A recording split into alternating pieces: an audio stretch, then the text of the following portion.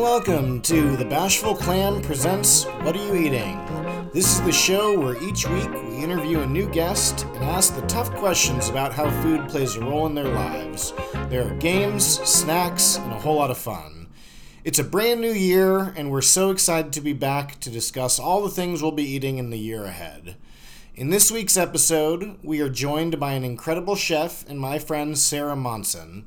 Sarah runs the kitchen at Mandolin by day, but always has her hands in some fun food-related projects like zines, cookbooks, and even movies. She's always a delight to talk to, and we are so happy to have her at our table. Without further ado, thanks for being here, and enjoy the show. Welcome, friends and accomplices, to another episode of The Bashful Clam Presents What Are You Eating? I am here with my dear friend, Sarah Monson. Sarah, welcome. Hi, thank you. Thank you for having me. Hell yeah, we're so happy to have you here. I was kind of thinking back today about like some of the different places that we worked, and I almost forget every time that like we both worked at Staple and Fancy for a very short period of time. Like a passing 5 minutes. But yeah, you know, like the Seattle food industry, I think there's a lot of like very small degrees of separation. So, you know, I feel like since then we've been kind of in neighboring restaurants or neighboring groups, and you know, we spent a while working at what used to be Bar Melazine, now Boat Bar, and I thought that was a fun spot, you know, where I was kind of learning sea creatures and Renee's whole program, and we were both kind of, you know, I think we were both young, eager, and just ready to, you know, make a bunch of fun food, and you know, it was a fun place to be able to explore a little bit of that, and you know, since then have stayed in touch, and you know, I think what's fun now is working at Westward, and you now at Mandolin is, you know, we're in the like, okay, we'll call each other when our ice machines break down and have to run over with emergency ice. Thank you for that, by the way. Help me out. But you've been kind of doing a bunch of cool stuff since Bar Melazine, and you know, during the pandemic, you started a really awesome project, which you know, I thought was one of the coolest kind of just community building activities, because you know, started a cookbook that was based around cooks' notebooks, and they're kind of chicken scratch notes and recipes of how we write stuff down, and you compiled them from a bunch of different chefs around Seattle. How did that whole kind of thing start, and where has that kind of led to since? Oh man, it's such a cool story. But I don't really know how it all started. I was just sitting on my porch one day and just thinking about how much I missed my friends. You know, during the middle of lockdown, middle of pandemic, it had just sort of gotten real that, oh shit, like what do I do? What do I do now? And I'm not around my kitchen friends. I wasn't cooking, you know, and I assumed that everybody else was probably feeling about as listless as I was at the time, and I was just thinking a lot about restaurants and what we could do to kind of make people feel more together, even though we couldn't be together. Yeah. And it originally started as like a zine. I wanted to do like a zine, like a DIY at home, print it out of like an inkjet printer, staple it together, distribute it kind of thing. Hell yeah. But once I put the call out for recipes on my socials, they just started. I got more than I expected. I mean, I was going to say, like, it blew up. I remember every single chef talking about like what recipe they're going to do. It really popped off. And so from there, I ended up having to find like an actual publisher for it, and get it bound. And I found a local artist to do the cover. That's so cool. It just kind of like expanded into this thing. And then over the 3 volumes, I got graphic designers involved and local photographers and all sorts of different creatives and folks in the industry, not in the industry. It just became like a really awesome, almost like an art piece more than anything else. I got a lot of complaints. Collection. Yeah, totally. Got a lot of complaints from people saying like, I can't read. I can't read some of these. I sent in one recipe for the second book, But I think part of my procrastination for the first one was I was very much in my head about my handwriting. I was like, nobody can fucking read my handwriting. What am I going to do? And so I spent a good hour very carefully make sure this looks somewhat legible. Yeah, that was a big hang up for a lot of people, but I thought that was what That's gave the it cool so part. much 100%. charm. It makes it very unique to each chef and how their process works. I've got one of my sous chefs now. She draws hers in by layers. She draws every layer of her plate out individually, and I don't think that way, but being able to see somebody else put together a dish that way is fucking awesome. Yeah, that's very cool. I had one like that it was like a sandwich, and they drew out the different layers of a sandwich. Hell I had different people just actually tear out a piece of their moleskin and send it to me, and it would just say crackers with the grammed out amounts of whatever and no instructions and a completely unusable recipe. But I don't know, at the end of the day, that's not really what it was about. But it was very fun. It was very cool. I got to meet so many people that I never would have connected with on my own. Hell yeah. So I made a ton of friends through it and connected to the industry in a really unique way. And that's so cool. Yeah, it was Can awesome. you still is it available? I don't have any more. I am all completely sold out of them, unfortunately. I did just learn about a website I'm going to look into that will essentially print per order. Oh, that's cool. Okay. Yeah. Because they're so expensive. Yeah. They're so expensive to get printed, and that's why I always had to do a pre-sale for them, just to cover the cost of the printing. Yeah. Before. So that's been the most prohibitive thing about having them for people who ask is they're sold out and I don't have the money to just go print off another 50 copies if I don't actually sell them.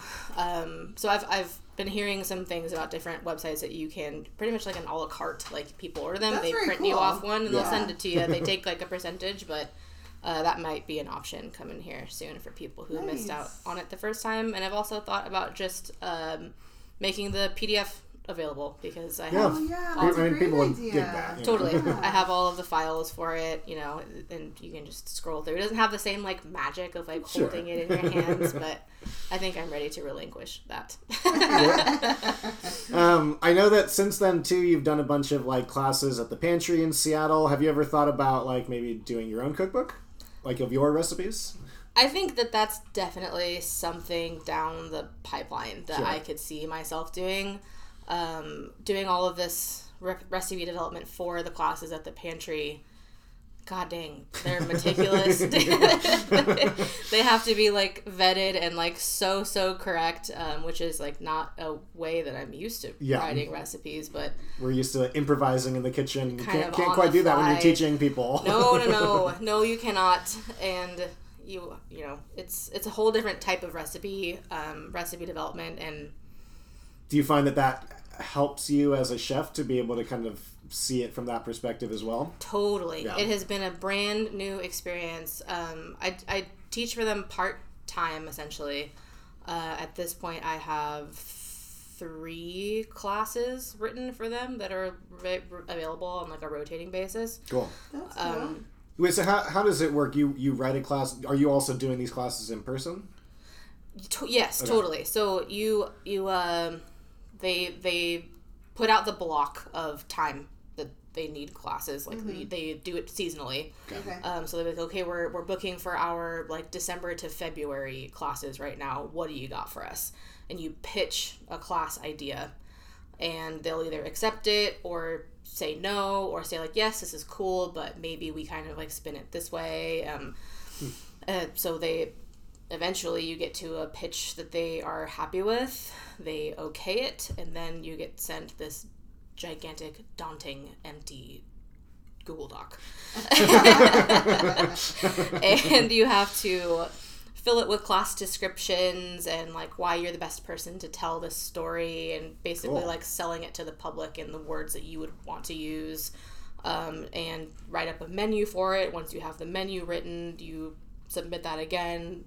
They can ask for more changes at that point or accept it as is. And then as soon as they accept the menu, you start recipe testing and making sure that all of your recipes that's are... like extensive. Yeah. It is a lot of Yeah. And then you would do that like what, weekly? No. Okay. I only have the 3 classes, so I'm working on my 3rd one right now, so this will be the 3rd time that I've done it. But I've repeated classes a bunch. So once you have the class like written and all the recipes done, like you can plug in and like as kind of a set curriculum that you can totally, and I can recreate it anytime. And they can be like, hey, we have an opening this month. Do you want to teach this class again?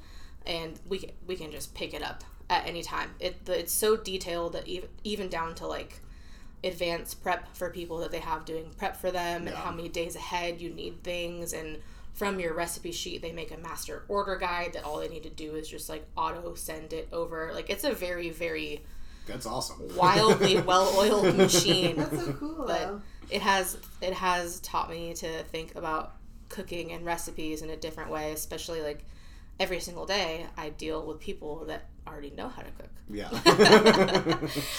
Which is a plus. Yes, which is awesome. And when you are teaching a group of 15 total strangers, it's a bit different. Mm-hmm. Well, and I've found too that like in, the kind of changing food industry, you sometimes have to learn how to, I hate using the word like dumb down, but like kind of very simplify it. It's because there's a lot of green cooks coming into the industry now, and it's like, okay, how do I teach them, the intricacies of an aioli? That's important because that's a base skill that you need in a kitchen. One of the classes I teach is a French grand aioli. Okay. And watching all these people break their aiolis and having to go back and fix them. Yeah. And I serve it with the class is like a perfect whole roasted chicken grand aioli. Cool. And so I also teach like the breaking down of a chicken. Yeah. That's cool. And it's one of those moments where you kind of have to just like let go and let God, it ain't gonna look the way that you want it to, and they're holding their knife weird and stuff is happening that shouldn't be happening, and at the end they're like, I broke down a chicken, and I'm like, totally, yeah. Good job. good job. Oh, but it's a ton of fun, and it's an interesting like different perspective on this whole thing we do. Yep. Cook food. And then can you tell us a little bit about Mandoline and kind of what you're doing there? Yeah, I've been the sous chef at Monson for 2 years now. I was previously over at their sister restaurant, Rupee Bar, for about 8 months. But Monson closed entirely pretty much during the pandemic. They weren't ever able to find a pivot that quite worked for them, so they just shuttered it and opened up Old Salt Fish and Bagels to keep the lights on, basically. Sure. Okay. Which ended up being an incredibly successful pivot for them. So and that's still working, right? Totally. Yeah. We share space with the fish and bagel spot. Which is challenging. Yeah, it's challenging and it's fun and it's interesting. There are a lot of things going on under the roof of that building. Do you have much crossover in that department, or do you kind of are you sticking with the Mandoline kitchen? We all try and help out each other as much as we possibly can. Sure. There's somebody in that building from 3:00 in the morning to about 11:00 at night. Well, plus you got Seawolf right there. Yeah, right. So there's a lot going on, and as much as we can, we try and help each other. Get stuff done. It's a huge operation. But it's been really fun and very interesting working there, heading the kitchen pretty much. All the ups and downs and pivots of running a restaurant in these unprecedented times, as they say. Oh yeah. So it's a wild ride for sure. It is a ride. Absolutely. Hell yeah. Well, we're so happy to have you here. Do you want to tell us what you brought in for your snack of the week? Yeah, I brought a snack of the week. The best kind of snacks. It's a pretty good one. I have brought in bugles. Best. And to stuff them with a little bit of creme fraiche and some ikura, which is salmon roe, to top it all off. It's kind of like Thomas Keller's French laundry cornet, yep. but like if you're like a line cook. a line cook's cornet. Yes, this is the line cook's cornet right here. That's what we're gonna call it. Well, this is amazing, and I truly love that this has become a theme that chefs just love caviar so much that this is what we all consider snacks. Yes, we're absolutely degenerates, but goddamn, oh my god, us our caviar. I can't wait. Well, I'm gonna dig in on one of these. Absolutely. I also love where is it? Roquette in Belltown has the Bugle caviar combo, and they call them Horns of Plenty. Oh, God. That's I love that. incredible. Brilliant. I think Bugles are probably the best kind of best vessel for this kind of eating. Like over like a Pringle or something. Well, you get all the same kind of salty, crunchy things that you get from a Pringle, but I'm gonna have one you too. also Of course. you also get the little cup, and they're fun to hold. That's true. It looks like an ice cream cup. Yeah, it does. Yeah, it's very, very fun. Yep. I thought about Ruffles Great. because I couldn't find the fucking Bugles in the grocery store. Honestly, they're hard to find. One of our first ones, I brought caviar and was like looking for Bugles. I couldn't find them. I ended up like grabbing like chicharrones, Pringles, Lay's, all the rest of the accoutrements. Oh, yum. You want one on there? Yeah, you want to Of brave it? I'm not a big caviar person. For Michael. That's okay. There's so many things that I do feel like all of my palate is expanding year after year. Yes. That's a lot, Michael. Oh, it's the perfect amount. It is. It's just salty. Yeah. Super Uh-huh. fuzzy. In general, what do you look for when you look for snacks? I really like. This all started when I started smoking weed when I was like 14 years old. Okay. But I really love Munchies. when I can eat just like 1,000 of one thing. Like popcorn, Yep. Cheez-Its, pretzels, Yes. like that kind of snack of when you're just eating just like so many of Something them. that you can like truly delve into. Yes, that's the kind of snack that I want. I do lean more towards like salty, savory snacks than sweet things. But yeah, just this is like perfect. Do you have like a what is like the go-to munchie food that you've like stuck with since you were 14? Cheez-Its for sure. Wow. Great choice. I love Cheez-Its. White cheddar Cheez-Its are so delicious. Yeah. I'm a goldfish girl, so I think that you're either a Cheez-It person or a goldfish person, would be my guess. Do you like better cheddars? Oh, You ever had a better cheddar? I've never had a better cheddar. is. I feel like that's like the rare, like sort of unheard of, like third to this. Okay. The secret third option Yeah. is better cheddars, and they're round and their texture is way different. And they're so delicious. If you can ever find them in the grocery store, just pick a box up. Let me know how it goes. Yeah, I love a crunchy cheese cracker. Okay. Yeah. I like those. Changing the game. It's like a cheese puff. That's what I'm picturing. So yummy. I also love like buttered popcorn. Oh yeah. I used to eat the shit I out of popcorn. love popcorn. I will go to a movie theater just to eat the popcorn. Yeah. Like I'll just go to a movie that I don't care that much about. And actually, I'm one of those people that like loves going to the movies by themselves, which I think is a rare thing. But I love going to the movies by myself. Totally. And I'll go to see a movie that I don't really like. I mean, I have to have some interest, but the best part of it is the popcorn that I get to eat. We went to, I forget which theater it was, but they ran out of popcorn. Yeah, that was And like, Eleanor almost revolted. I think I would leave. I think I would go Yes, how do somewhere you not- else. How dare you? Theater, not popcorn. How do you enjoy a movie? Start putting popcorn into the microwave. I don't know what to tell you about it. That is Yes. not okay. I have graduated because, living in houses that don't have microwaves, I'm not gonna buy a fucking microwave. I don't need one. Sure. To like making stovetop popcorn. Okay. Fancy. So that has been. Do you have one of the spinner pots? No, I just put it in a hot pot, put hot oil in the bottom. Just let it rip. Dump a bunch of popcorn in that thing. One of my favorite things I make is cacio e pepe popcorn. Ooh, So hell it's just like yes. a ton of Parmesan cheese and black crab- pepper. Black That pepper. sounds so good. And calling it cacio e pepe popcorn is just fun. Yeah. So yummy. I was reading in some cookbook, they basically made like a bagna cotta popcorn. It was Oh, my God. like anchovy bits kind of crusted through the whole thing, Parmesan, chili flake, parsley. Oh, it looked so good. Yep. Yeah, that does sound so good. One of our first guests brought in like a Hawaiian popcorn mix that I guess in Hawaii, like, popcorn's a big gas station food, and they have seasoning packets that you just mix with popcorn. Hers was like a furikake and like seaweed kind of thing. Yeah, it was so good. Awesome. Oh, that sounds great. It was so good.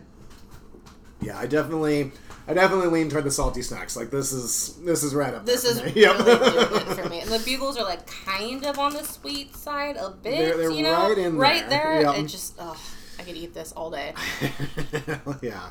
And I went for a sweet snack to kind of balance our salt today.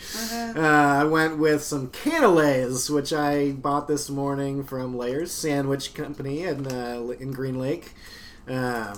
Cannelés, I remember, were always kind of the bane of all of our existence at Bar Melazine, so because hard. they're incredibly challenging to make, but yet extremely rewarding. They're the perfect little beeswax coated pastry, and yeah, felt like it'd be a fun little Bar Mel callback. Awesome. I think that's really fun and nostalgic for sure. And Those look perfect. I mean, is it beeswax that's on the outside of it? yeah, you line like a copper mold with beeswax, and then you pour in this fucking custard. But if you don't bake it, and like, it's super temperamental, you open the oven at the wrong point, all of it can go wrong. Yeah. Terribly wrong. Yeah. Where they just kind of sink and they're kind of goopy. It was always such a disheartening thing when your cannelés didn't turn out that day, and having to be like, Chef, I'm so sorry. We need to take these off. Especially because we only made like 8 at a time, so it's like, okay, sorry, we're out today. They're tough. Good. Yeah, Ellery's crushing it over there. They're surprising because they're so hard on the outside and then like kind of wet and mushy on the inside. It's almost like a custard. Yeah. Like custardy on the inside and just like that almost burnt caramelization outside. Ugh. Perfect. Yeah, and 10 seconds further and it's like that kind of burnt flavor. It's like, this is perfectly caramelized. Very, very balanced. Just a delicious little treat. Well, Sarah, kind of tell me a little bit about how you kind of started with food. What are some of your first like food memories? I've been thinking about this question and asking this question at work just to hear other people's perspectives. It's kind of fun. I come from like a very middle class like Caucasian family, so I don't have a lot of like. I didn't grow up with a lot of like cultural foods. Sure. My dad worked nights, and he was the one with like the interest in food, and so I was mostly fed by my mother when I was growing up. With four kids, so it was mostly like a let's just get like food on the table for cheap kind of thing. So we ate like a lot of like boboli pizza, spaghetti nights, like white people taco night kind of thing, like that so stuff. Good. Yeah, so good. Sometimes a white person taco like really hits the spot. But yeah, that's kind of what I ate a lot as a kid. But probably one of my first like formative food memories, I guess, was washing up like after dinner, and my parents had made like breaded like chicken thighs or chicken cutlets or something on like a sheet pan, and cleaning up after the dinner, and my dad being like, psst, come over here, like this is the best bit, and picking like the crunchy chicken crispy bits off of the pan and like telling it to me like it was some kind of like secret that we were like sharing together, and so it felt very like close and cool, and I was like in on something kind of fun. And I think that is kind of an attitude that I've kept with me for through cooking and working in kitchens, is like we're all in on something like really cool and fun. We get to have these just we're in the secret club of knowing how the sausage is actually made. Knowing that the best bit of the chicken is the part that's left on the pan and covered in grease. So yeah, I think that was like the first memory that I have that really was like, whoa, like this is fun and cool. When you were young, did you ever kind of get in the kitchen at all? Did you ever help your mom make family meal? Never. That's so, I know, and I know that that's like probably not what most people say. I mean, but I didn't have much of an interest in it at all. Yeah. And then I got into like my teenage years, and that's when they started to, leave me home alone to go do whatever they needed to do. And that's when I was like, okay, what's in here? I very famously, my mom still makes fun of me for having said this to this day, opened up the fridge one day and said, ugh, all we have is ingredients. Oh, that's how I feel daily. And she still clowns me for that. And it's so funny. Hilarious. Yeah. Because now I open my fridge and I'm like, ingredients! Like, let's play. But I didn't feel that way at the time, and it took me some time of work, like being, at home and just like pulling leftovers out and just playing with things. I also was like obsessed with the Food Network. Hell yeah. And so I think that's what like really pushed me into being like more interested in just any particular shows? Oh, the Barefoot Contessa, man. Oh, yeah. I loved her. She's still the best. She's still so cool, but I was like 12 years old and like, if it isn't good olive oil, like what are we even doing? Why are we like having like so many opinions? You're not walking out to your garden to get the herb. Jeffrey, come. Yes, loved her. I loved all the cooking competition shows. Would you ever do one? Oh my God, they've asked me so many times. I bet they've asked you too. I've been asked about Chopped, but said no. Or I was into it for a minute, but you see that Emma was just on it, and won. Yes, very very cool. Congratulations Super to them. crazy. That is so awesome. I've been asked Chopped. I've been asked to do guys' grocery games. That would be fun. That would be fun. What is that? It's the kind of a mix between Chopped and like a supermarket sweep. Which, I'm into that. You just go like Supermarket running sweep. through a set grocery store and have to like go Make a gather meal. things. That's I just cool. I turned that one down mostly on the basis because I'm like short and top heavy.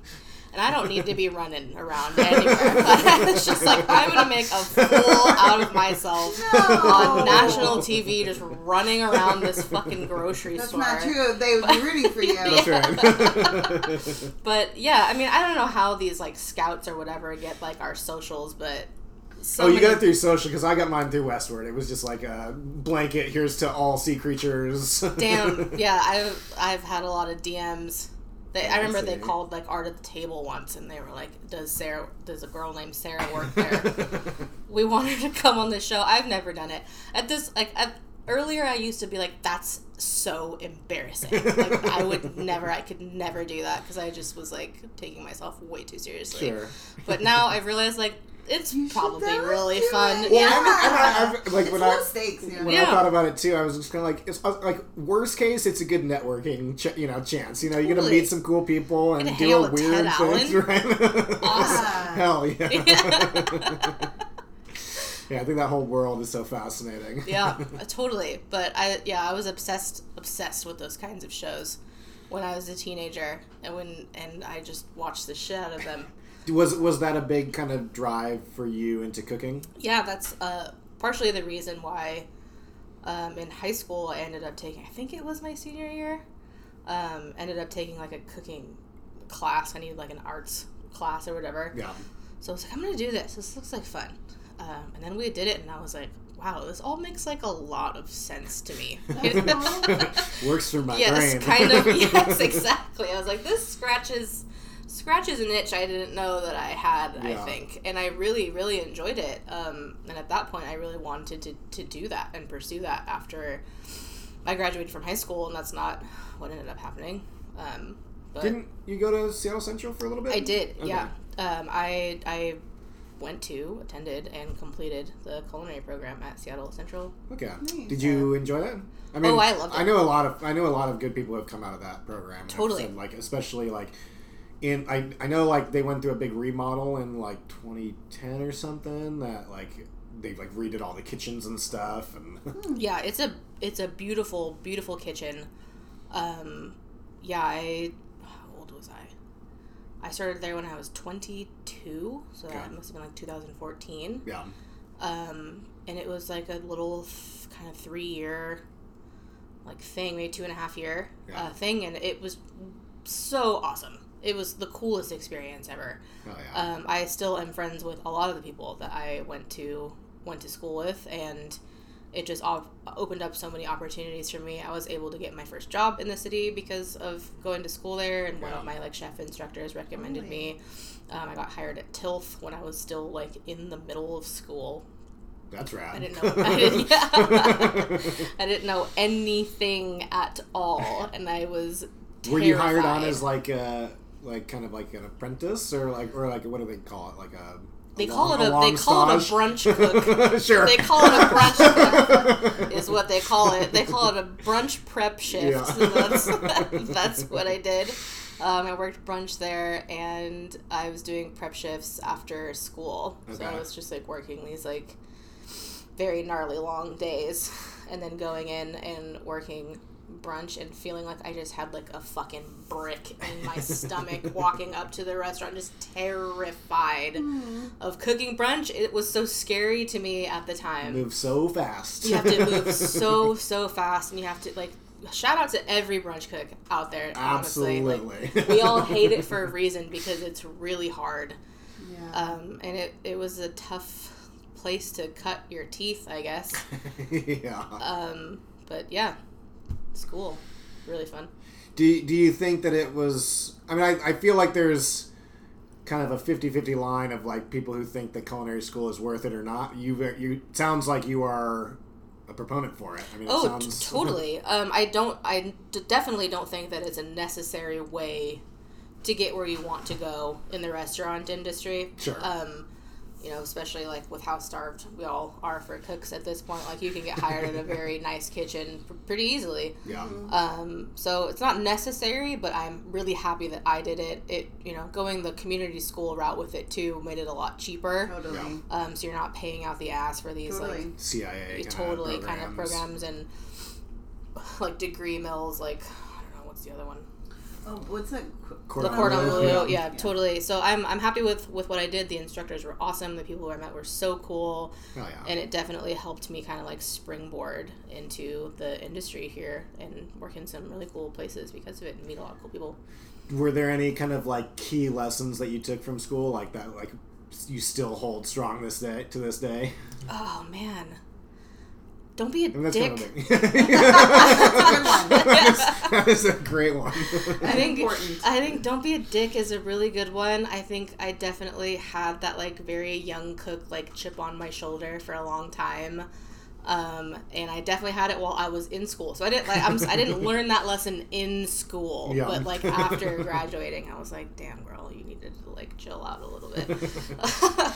But takes a minute for sure. Yeah, just like that kitchen etiquette that I've like settled into like now is kind of like a tenured cook of just like, there's no need to be like that, you know? But yeah, we're all in this together. Totally. We need to one up everybody else. Everybody needs to chill out a little bit. But yeah, totally. I think that would be my number one takeaway. And just like be friends with everybody. Talk to as many people as possible. Yeah. Just make connections. And I feel like that's what I did there that helped me out so much in the start of my career. Oh yeah. Where are your favorite places to eat? Like where do you like to go when you're looking for a good just kind of feel-good meal? Oh, man. Local Tide. Hell yeah. I go there a lot. Where is that? It's over in Fremont on 36th, right next to Aslan Brewing. Aslan Brewing, plug. Yeah. Aslan Brewing, Local Tide, always delicious. Shrimp toast there, I crave it on a regular basis. Yeah. I've never been in, but I've heard like that is the spot. Oh my god, it's so good. It's not a regular thing, I shouldn't say that. On occasion, when I drink too much and I'm in Fremont and I leave my car there and get an Uber home, I punish myself by walking from my place in Magnolia to go and retrieve my car, and then I reward myself for having walked so far by going to Local Tide and getting the shrimp toast. I feel like it all balances itself out. Do you have any other kind of like go-to hangover foods? Oh. Or any foods that you like go to when you're like feeling sick or just not really feeling it? My biggest hangover food is McDonald's breakfast. I love it. It's so good. I love it so much. I can't get this one into it. But I'm a McDonald's lunch guy. For me, like a Big Mac and a McChicken, that clears up a hangover. So good. Also, but yeah, I love the like sausage, egg, McMuffin, and I get 2 hash browns. Yes. I put 1 hash brown in the sandwich. Yes, so good. And I get 1 on the side. Yeah. I love McDonald's breakfast. I actually recently we did a catering event out on Orcas Island for this like giant wedding. Cool. And I had to caravan a bunch of staff in my car out there. And we stopped at McDonald's on the way, and I had a car full of 5 people. We all order our sandwiches, and at the end, I'm like, yeah, and I'll take 8 hash browns. And the dead ass, the lady was like, yeah, I'm gonna have to ask a manager. And I was like, what? That's only 3 more hash browns than sandwiches that I ordered. Like, that's not that crazy. Plus, it's like 8 a.m. Like, you should have those, like, locked and loaded. You could ask for 18, maybe, sure. And she comes back and she's like, okay, we're gonna do those 8 hash browns for you. And I was like, yeah. You are. How strange. Yes. And then I go to the window to pay the person, and she was like, okay, can you pull up into parking lot number 1? We're still waiting on your 8 hash browns. And I was like, you didn't have to say the number back at me. Like, I know how many I ordered. I really don't feel like it's that big of a deal. Oh, and there's a lot of judgment. That's a lot of judgment from McDonald's. Yeah. I'm sorry. Just like your hash browns, goddamn. Next time I'll call ahead. Like, did not realize it would be that big of an issue. It's funny. Those are some damn good hash browns. They're so good. They are so good. Yeah, McDonald's breakfast is a good hangover cure for me. For sure. Also love like a Loretta's cheeseburger. So good. So good.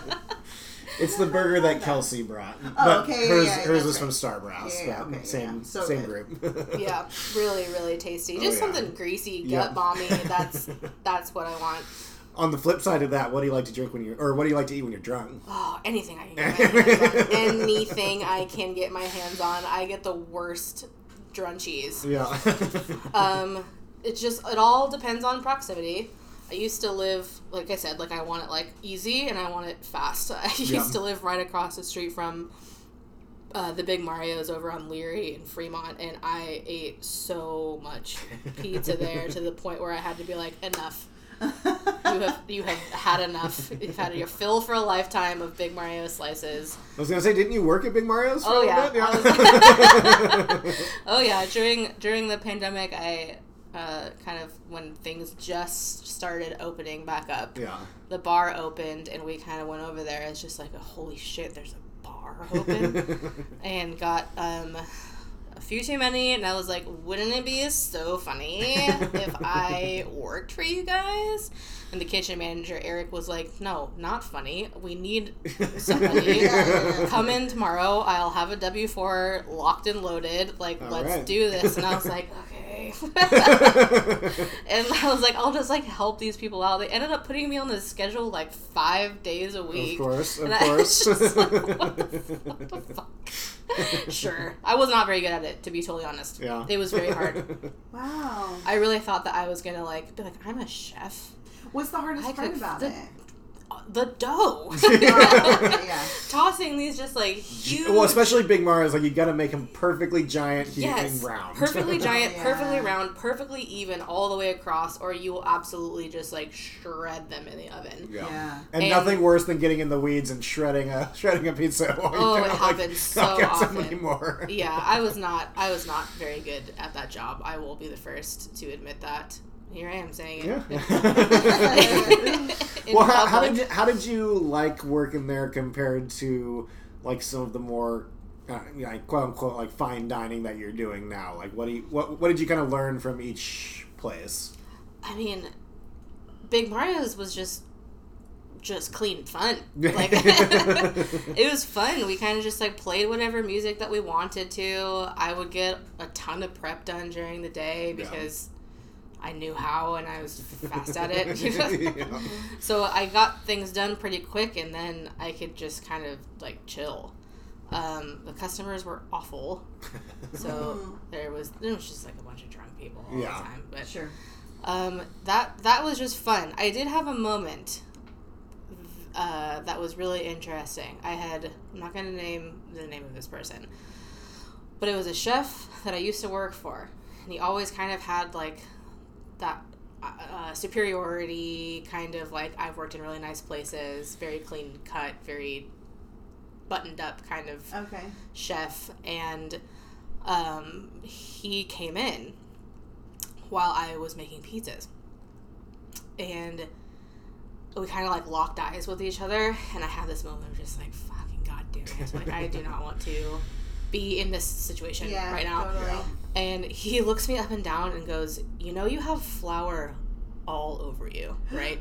Rude. Yes. Holy shit. And I was like, yeah.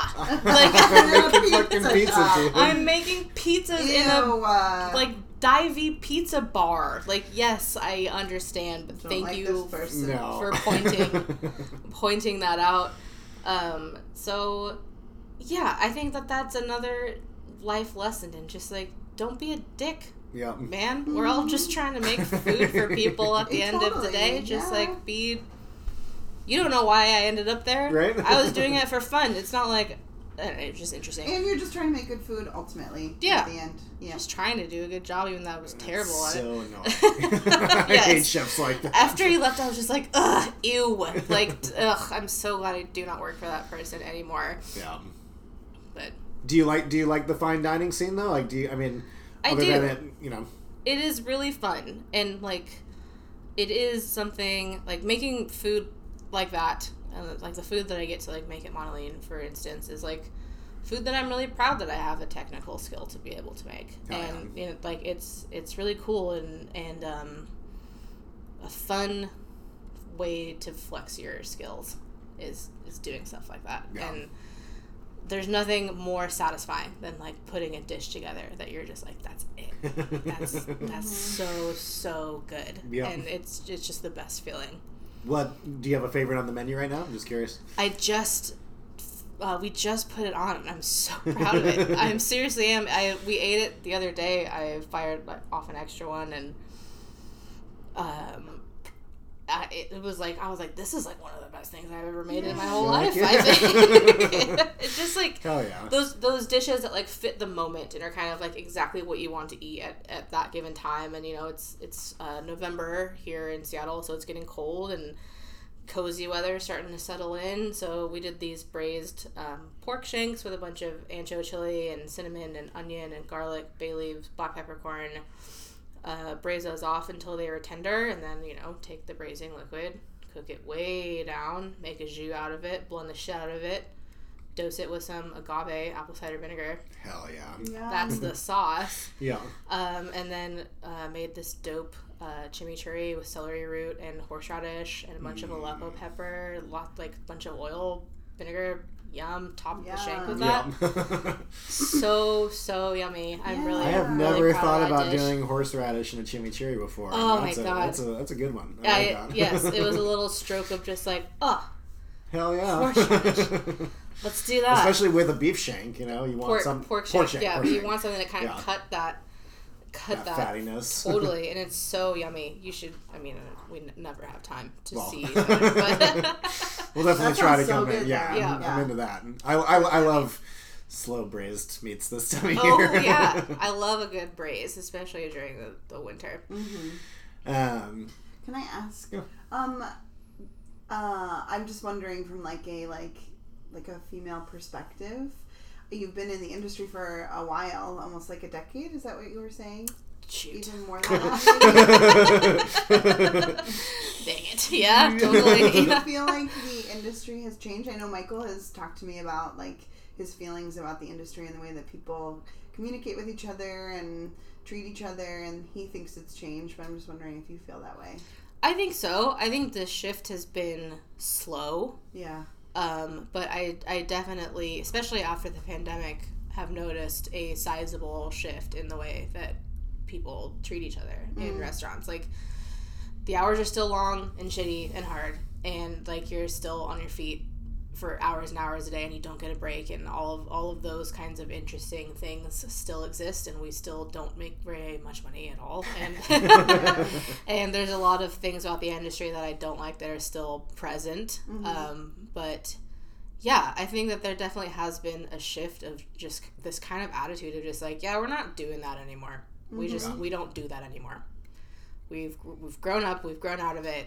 We don't need to be disrespectful to people. Yeah. Like, we need to be considerate of other people's feelings and what they're going through and how tough of a job this is, and we're all in this together, and there's no need to be I also think that for shitty. like so long there was this kind of mentality that like if your whole life and like worldview wasn't around the kitchen you were working in, something was wrong. Like that needed to be your priority. Right. Whereas now, I think greatly through the pandemic, people have realized, oh yeah, no, I am the priority. The work comes second, which is like, I guess to some people is not a new concept, but for me it definitely was. Of just kind of like, oh yeah, like I deserve time off. I deserve more than just one day off a week. It's such a weird concept to think about, but that is true. That work-life balance is so important, and you burn out really fast when you work that hard, and honestly your food probably isn't that good. Yeah. It'll suffer for sure when you're exhausted, and it doesn't need to be that way, and I'm glad that things are finally starting to take a shift. And I think too, like, I can imagine, I know for myself, when as a creative person, if I'm surrounded by people who are not making me feel good or not making me feel like worthy or that I deserve to be there, it's very hard for me to feel creative and to feel like I want to participate. And so, like, hearing people talk about like kitchens, and that there had been a lot of like sort of like talking down to people and making people feel small, and a lot of that is changing, I think, is for the better. Having never worked in the kitchen. Yeah. Only briefly. For sure. A very brief stint. Yeah. Yeah, I think we've kind of like entered our drop your ego at the door era, and took a while. took a long time to get us here, but I think that's been a really beneficial thing. Yeah. Yes. I can understand why people still would be reluctant to enter this industry, but yeah, it has gotten definitely a lot more positive. And it's still not where it needs to be, but pay overall has increased, and that's great to see. Like I love. Or it is nice to be as a chef, knowing that I can kind of support other cooks and give them, somewhat of an actual living wage that they can rely on. Right. But it's a hard industry for sure. It's a tough one. You gotta love it. Yeah. Something that I always think is so funny is just because of how hard we work and how many hours we do, that like it's pretty often that we eat like shit. Yeah. Do you have any kind of easy meals that you like to put together when you have one of those like, oh, I'm just so fucking tired of working all night and now I gotta eat something? Yeah, it is funny. That's probably like the number one question that I've been asked over the course of my career is like, what do you eat at home? Mm-hmm. And they're expecting some like sexy answer. Yeah. And I'm like, I'm sorry to disappoint you. Top ramen and peanut butter. Yeah, that's exactly what I was going to say. Shin ramen and a fat tablespoon of peanut butter is one of my go-to. Get home at the end of the service and I'm just hungry. I needed to eat something. I also like to eat a lot of Kraft macaroni and cheese. Yeah. I eat out a lot, probably more than I should. Very convenient and lucky for me is that the PI is right down the street from my restaurant. For those that don't know, that's the Pacific Inn Pub. Great spot. Really great spot. a true Seattle dive. Yes, a really, really awesome dive. They're going to be mean to you, and you're going to take it with a smile. That's right. And you're going to get your fish and chips, and you're going to shut the fuck up and have a nice time. So yeah, I definitely head over there a lot after a long day's work. Yeah. Give me a 2-piece fish and chips with the garlic parm fries and tartar on the side. Oh So yeah. good. Yeah, lots of food I probably shouldn't be eating. I also have like a weird thing for grocery store sushi. I'm saying it quietly. Oh, don't say it. Shout it to the rooftops. I agree. Our Safeway, for whatever reason, is like the lone Safeway that doesn't have a sushi bar. Bummer. And it's very frustrating. And we will walk in there with the intention of getting sushi for dinner, and then remember in the moment that there's no sushi bar. Shoot. I live right by a Met Mart, Okay. and they have the best sushi bar. I bet. And I did recently look up like how much raw fish do you have to eat before you should be worried about like mercury poisoning. And it's alarmingly like not very much. Really? So I was like, oh, How much is it? Do you remember? I can't recall. I'd have to look it up We're again. looking up, But maybe. yeah. I don't know. I'll find out. Yeah, I'll cross that bridge when I come to it. Yep. As somebody who like goes out to eat pretty regularly, do you have things that you kind of look for in a menu or a restaurant that like makes you feel like that's the spot? Because like I get like takeout and I eat out in like that kind of like cheap and easy way very often, but it is sort of rare that I do get to go out to a restaurant where I'm going to like spend some money and have like an experience. And so in that way, like I want to support restaurants in the city, but I also want to make sure that I'm going to have a nice time kind of thing. Especially when you have to go wild card and go to places where your friends don't work.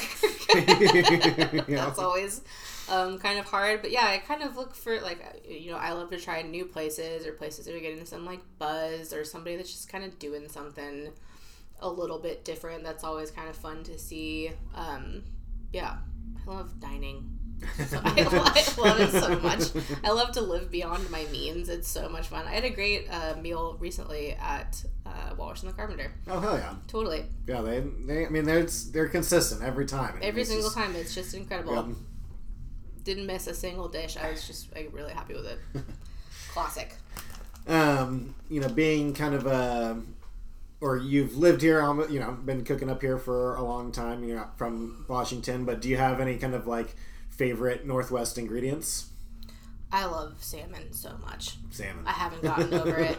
You'd think you'd eaten enough at a certain point, but there is no limit to how much salmon, cooked or raw or roe, that I will consume. I think it's just perfect and delicious. Are you able to kind of work with smaller fisheries when you guys bring stuff into the restaurant, or are you like where do you usually get your salmon? We order a lot of fish in from Northwest Bounty. Okay, yeah. This dude Will, he's really rad, super nice dude. Sources from a lot of different fisheries and places around town, so we get in a lot of cool stuff. We had black cod recently. We're running a halibut special now. He brings in these like huge, gorgeous halibut, sturgeon. Hell yeah. That kind of thing. Just lots of fun. I mean, I haven't messed with a sturgeon in forever. Yeah. Other than, their caviar. But yeah, totally. Lots of fun. Working at Monson, cooking fish and that kind of thing. It's just a seafood restaurant. I was going to say, too, like, I know that Monson, you do a lot with, like, small farms. Like, I know you hang out with Annie from King's Garden, who makes our way down to us after you.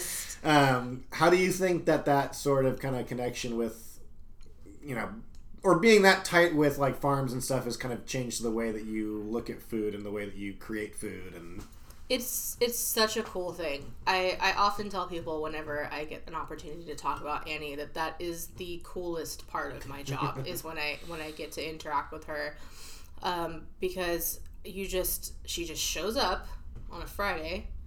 Whenever. Yeah.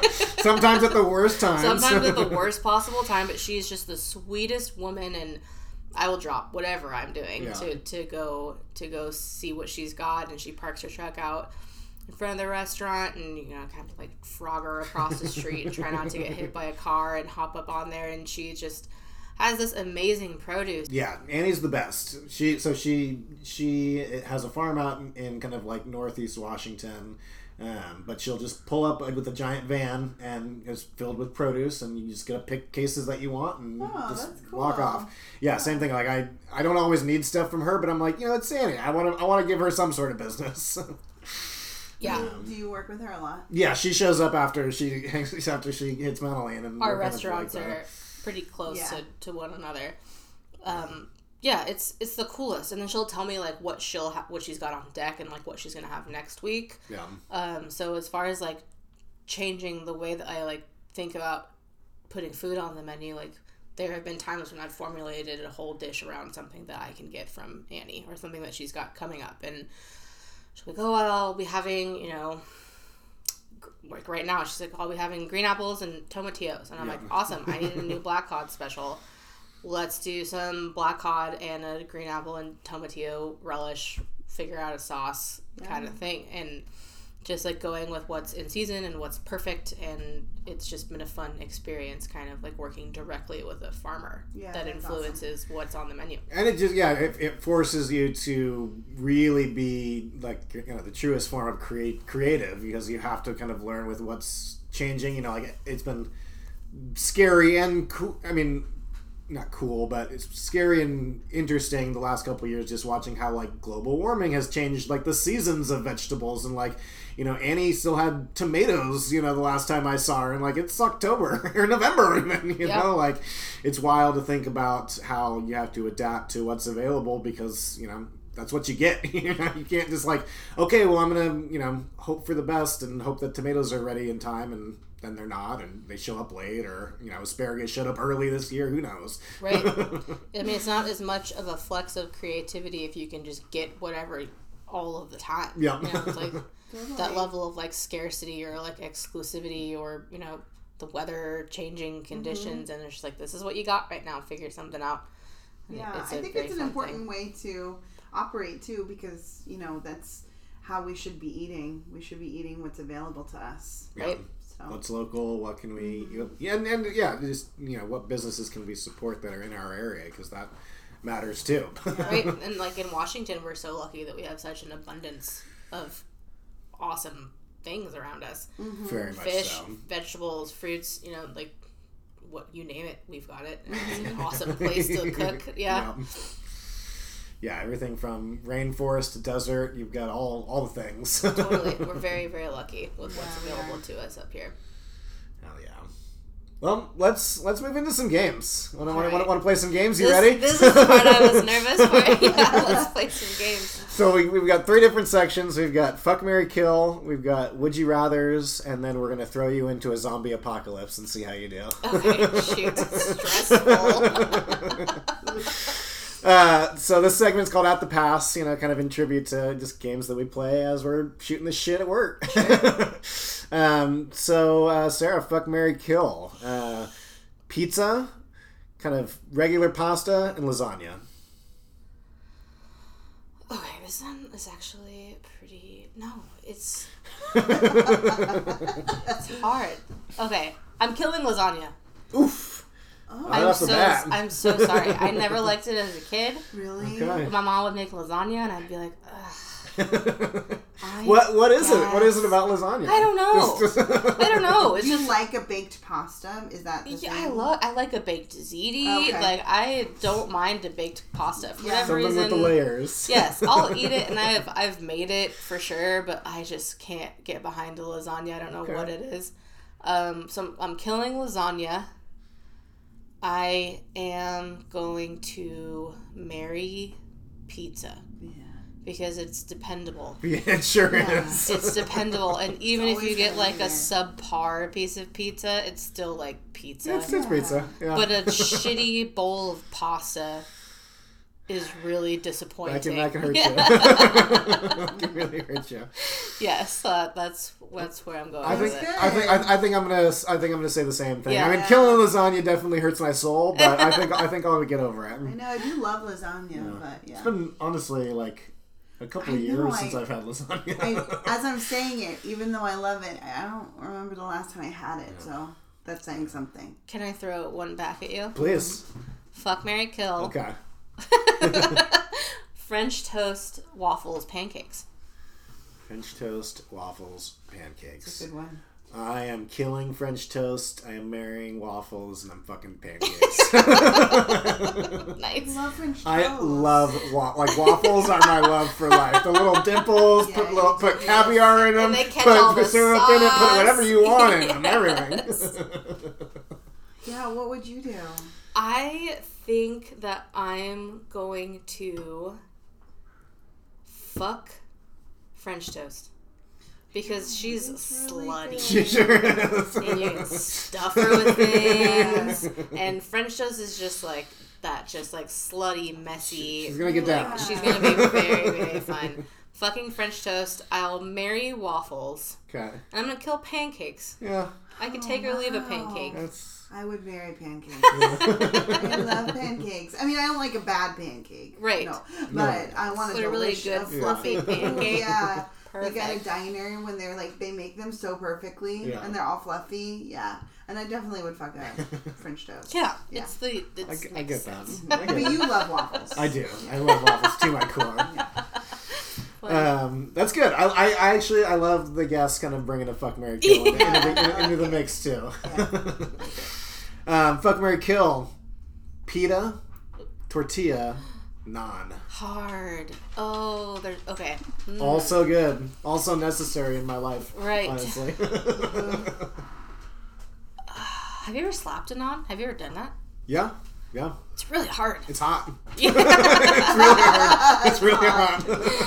That shit's hard. Tandoori's man. are fucked up. They are a really. You guys have one interesting- at Rupee, right? They do have one at Ruby, and I remember my first couple naan shifts because it's a split naan and dish shift. So you're okay. because the kitchen's so tiny. Yeah. And there's only two like cooks working, so like you got like a pantry cook and a hot side cook. No shit. I didn't realize it was that small. It's so. Have you been? No. You I have to haven't. go. It's so good, but the kitchen is it's tinier than the Bar Melazine kitchen. Wow. It is tiny. But they have the dishwasher who is also a cook.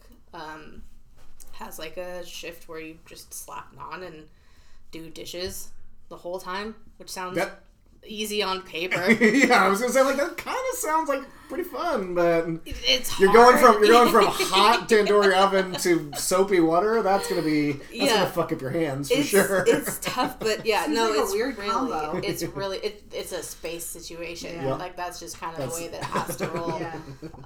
I did get kicked off of the dish or the naan making one of the shifts because I just could not figure it out. Oh. We were just blasting through dough, and finally the sous chef at the time was just like, okay, don't touch any more naan. Like you are done doing that. Not your day today. I'm gonna do this. Like you go over there. Yeah. Over there, which is like 2 feet away. Well, tandooris are just. I mean, it's a tricky cooking element. It is You very, can do a very lot tricky. with it, but they're pretty wild. Not easy. So maybe for that reason I kill naan. So I have Don't- like a don't trauma, wanna- like a trauma attached to it. Tortillas. Tortillas I would marry because you can do so much with them. And maybe I fuck a pita just because there's a hole in it. Yeah. I think I'm killing a pita. I think I might have to kill a pita too. I'm gonna Who marry cares some about naan. the holes? There's other ways of pleasure. All right, fuck, marry, kill. Ravioli, soup dumpling, or a gyoza. Okay, that's the hardest one yet. Are they getting harder? Is there harder ones after this? The would you rathers are pretty tricky, but Fuck, marry, kill. Ravioli. What was the second soup one? dumpling, Soup dumpling. or just like a pork gyoza. Just like a pot sticker. Yeah. Shoot. I'm gonna marry gyoza. I'm going to fuck a ravioli. Oh, I don't want to kill soup dumplings. This one's really hard. This one's really hard. How about you? I think I'm gonna do the same thing. I'm gonna kill a soup dumpling. I feel terrible about it, but like, how can you live without ravioli? Yeah, ravioli. There's so many options. Pot sticker. Yeah, that one's hard. That was rough. That's a tricky one. I'm gonna have to take that. I'm gonna pass that around at work next time. Okay. The world has been taken over by zombies. It's happened. We're here. You can bring one kitchen tool. You're just gonna be really prepared. Yeah, get ready. Exactly. You are prepping for the apocalypse. You are setting yourself up for success. You can bring one kitchen tool that you can both cook with and kill zombies with. Boy. What do you choose? Oh, easy. Carbon steel pan. Okay. Yep. Nice. Easy. This is the easiest question I've had so far. I love me a carbon steel pan. Lodge, if you're out there. Yeah. Listening. Lodge sponsor. Sponsor me. Yeah, that's pretty much a lot the of work only... though for the killing zombies. Yeah, like you gotta be swing really. That's what I'm thinking. Okay, of just like pan smacking some right zombies, especially if the pan's already hot. Yeah, sure. Oh man, I don't know that the zombies really care about the heat part of it. Right, they are dead. Yeah. It's just their head has to get smushed. Yeah, I could smash a zombie head with, with the pan. I love a carbon steel pan. Are you bringing something sharp? No, I don't. I mean, I honestly, like, first thought was like a rolling pin or something that you could like work with some doughs, but also it's light enough that you can like really like go to town on some zombies. Or I mean, like I go for like, you know, give me like a Searsol or a propane torch. You know, like if I had access to propane, I'm lighting some fuckers on fire. That makes sense. That makes sense. What about you, Eleanor? What's your kitchen tool? What's your survival tool? I don't She's know. looking around. I know, because they have to be a dual purpose. I'd really have to think about that. Because my initial a knife was too easy. Like that's like I can use a knife. But I want to kill the zombie. I think my greater like desire in the scenario is the killing zombies, not having a proper kitchen tool. So, but I mean, although I do really like the pan idea, I'm coming around to it. Yeah. I mean, I always take one camping with me, and it's just the most. It's pretty much all I cook with at I guess home. in my mind, I would have been cast iron because they're so heavy. But you gotta carry it around. Yeah. Oh, is that what that is? Carbon steel. Oh, you're talking about carbon steel. Lighter. Yeah, lighter. I know, but the thinking of all the aspects here. Yeah. I know. But so a small cast iron or a big. I like that. That's fun. Mm-hmm. Okay. You are trying to stock up a pantry so that you can survive this apocalypse, and you can keep 2 spices. What spices do you choose? I am going to choose. Trying to buy myself some time. But is salt considered a spice? I don't know. No, we're gonna assume that you have some access to salt. Okay. Limited access to salt. Okay. I think I would go red pepper flakes. Okay. Love those. And coriander. Ooh. Oh. Coriander's a good choice. Yeah. Yeah. Yeah, totally. I think that's what I would do. That could definitely, those 2 things together or separate. Yeah. So mine would be Old Bay seasoning. Of course. And I wouldn't need anything else. Just one spice and just Old Spice. Old Bay, yeah. I feel like that's cheating, to be honest. No, it's not. And Old Bay, I'm pretty sure, only has like 2 ingredients in it plus salt. So that's it. Salt, paprika, celery salt. Yeah. That's good. I like that. Coriander is a good choice. See, I like cumin a lot. I'd probably go with cumin. It works in a lot of good places. And I'd probably go with like an Espelette or a cayenne, something that's got a little more heat than just a chili flake. A little more edge. I do like chili flake as a good option. That's fun. Okay, so while you are also prepping up your like pantry area, you can keep 2 canned goods. What canned goods do you take? What canned goods do you keep? And what is the first thing that you make with these 2 canned goods? Okay. I would have canned cannellini beans. Yes. Those are the best. And Good choice. I might be bending the rules a bit, but some tinned anchovies. That's not bending the rules. It's a canned item. And with my little red pepper flakes, maybe some butter if I could get some hands on it. Delicious. Cannellini beans and butter, anchovies. That sounds so good. Yeah. Yes. That is a great choice. I Easy. like that. See, I've lately been going toward like Spam. Like Spam's a good kind of A lot of easy. people like the Spam. And then like I really love like canned peaches. So I'd want like a canned sweet thing that I could make savory. Like I could do like a charred Spam peach glaze thing, you know, something. Yes. We are onto something here. Totally. Yeah, I guess if we all have 2 items, we really could. Oh yeah, no, we could create a feast. Beans, Spam, and we can do it all together. Well, that's awesome. You survived the zombie apocalypse. Nice. Congrats. Thank you. And now the real hard questions, the would you rathers. Would you rather give up salt or sugar? Sugar. 1,000%. Fast. I don't give a fuck. I don't give a fuck about it at all. I guess like For chefs, I mean that's that. I feel like that Get it away from me, and honestly. ultimately, it's the right choice. Yeah. Yeah, because sugar's really bad for us, and we're all eating too much sugar. It's bad for us. Ew. But it would be very hard to give up sugar. It would be impossible to give up salt. Yes. It would be impossible. What can I do? It's like cutting off one of my limbs. Yeah, and you can get sugar from different places, you know. Yeah. Like natural sugar. Agave and maple and whatever. If I needed that's it. true. Salt. I think salt is right. But speaking of salt, would you rather only eat under-seasoned food or over-seasoned food for the rest of your life? And no, you cannot add seasoning to under-seasoned food. You have to eat the under-seasoned food.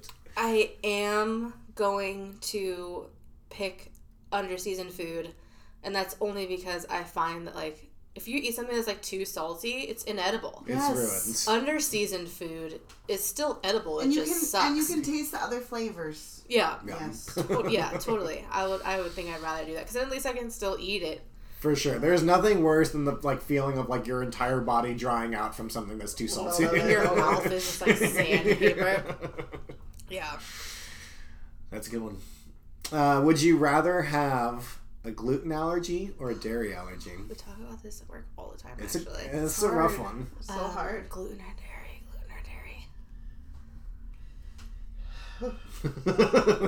Gluten or dairy. Fuck. Dairy. No. Gluten. I'm gonna go gluten only because there are some acceptable substitutes for gluten, for gluten-free products. Sure. But Use never have I corn, ever you can eaten a use- cashew cheese that I was like, yummy! This is Does awesome. dairy include like other kinds of milks, like goat milk and stuff?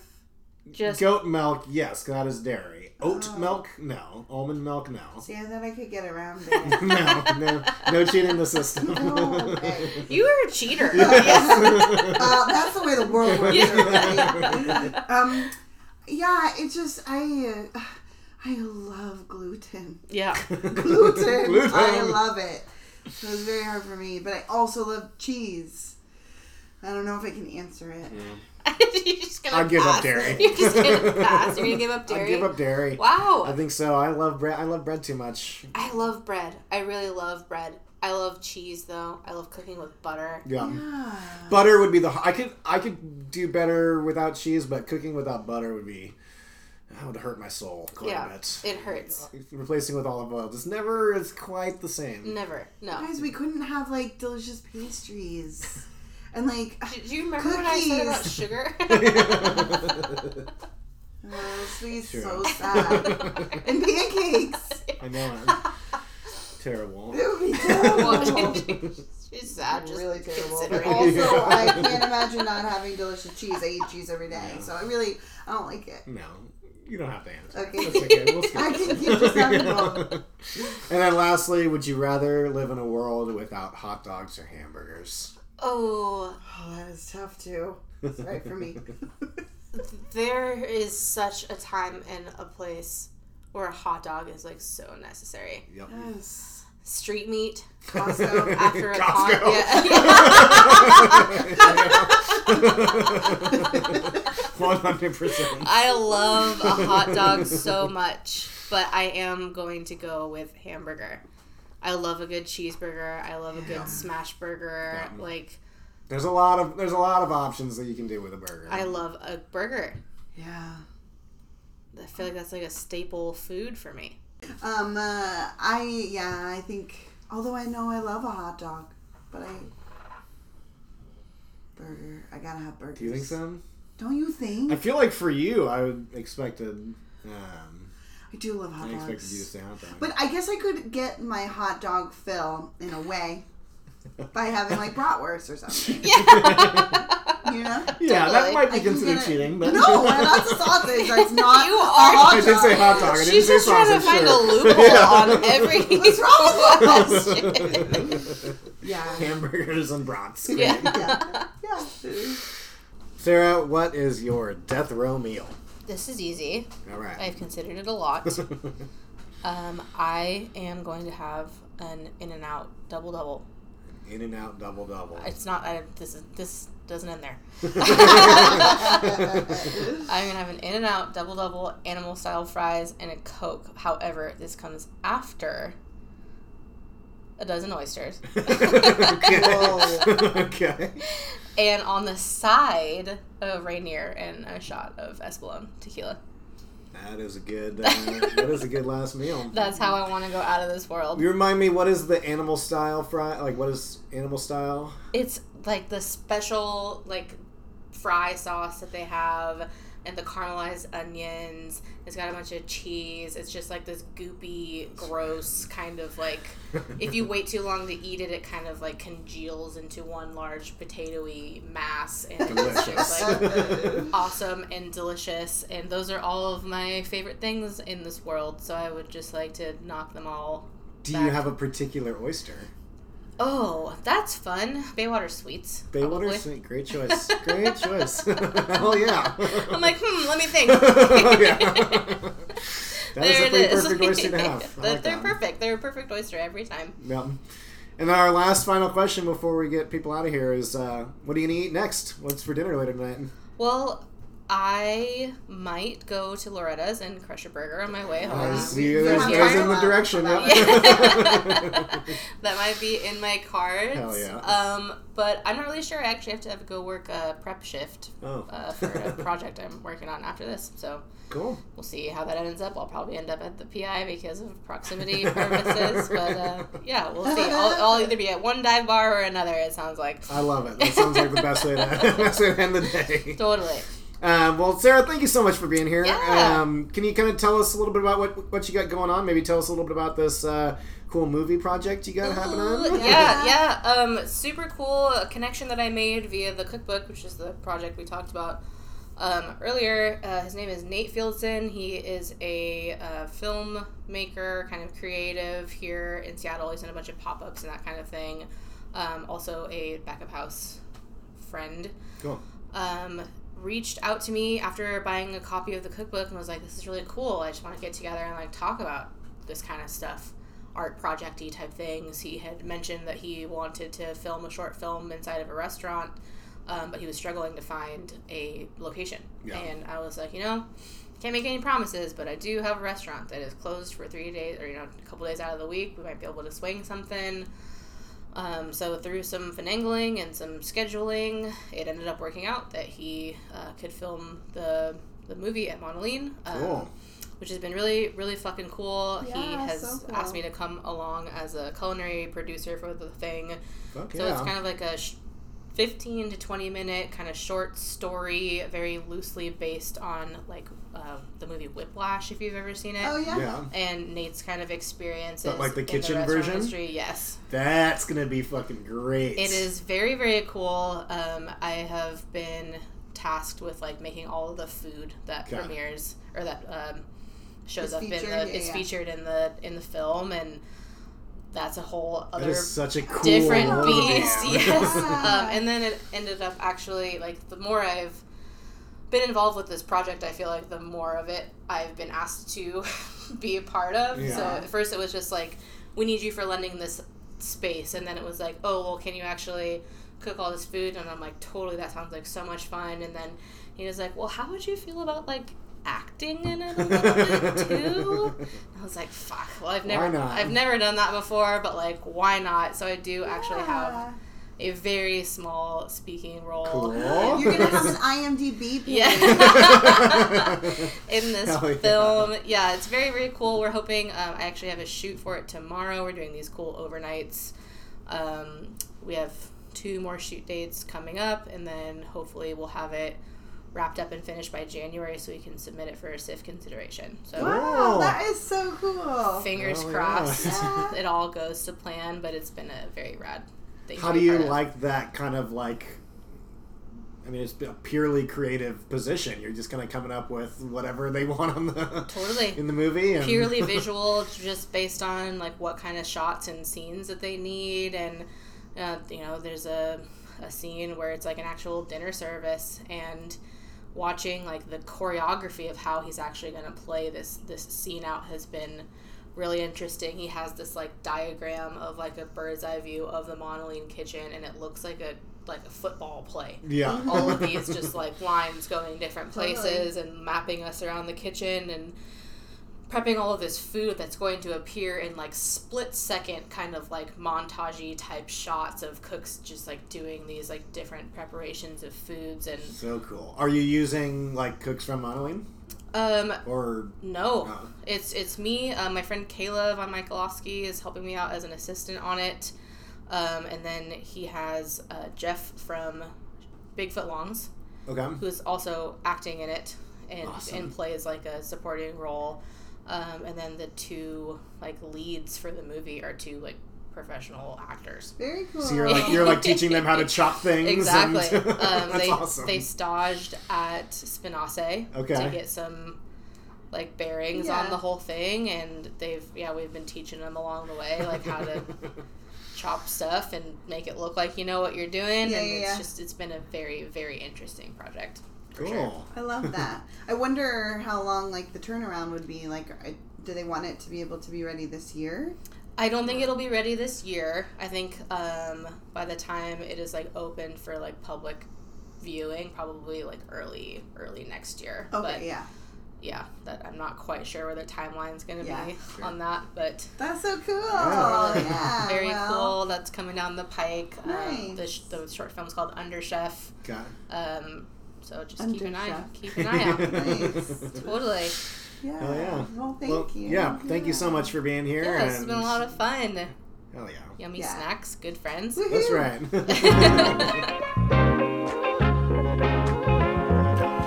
Thank you so much for listening to The Bashful Clam Presents What Are You Eating? Please be sure to like and subscribe, rate and review, all the things that the podcast asks you to do. Please follow us on social media at the.bashful.clam. You can also help support our cause by donating towards a better recording setup and new microphones via Venmo at The Bashful Clam, or purchasing a shirt or a hoodie on TeePublic with the store name The Bashful Clam. We also ask that you please send in your feedback. We get the great privilege to interview incredible guests each week, and we want to hear from our listeners. What sort of snacks are you munching on while you listen? What sort of burning questions do you have for our guests? What sort of games would you like to see us play? We want to know what you are eating.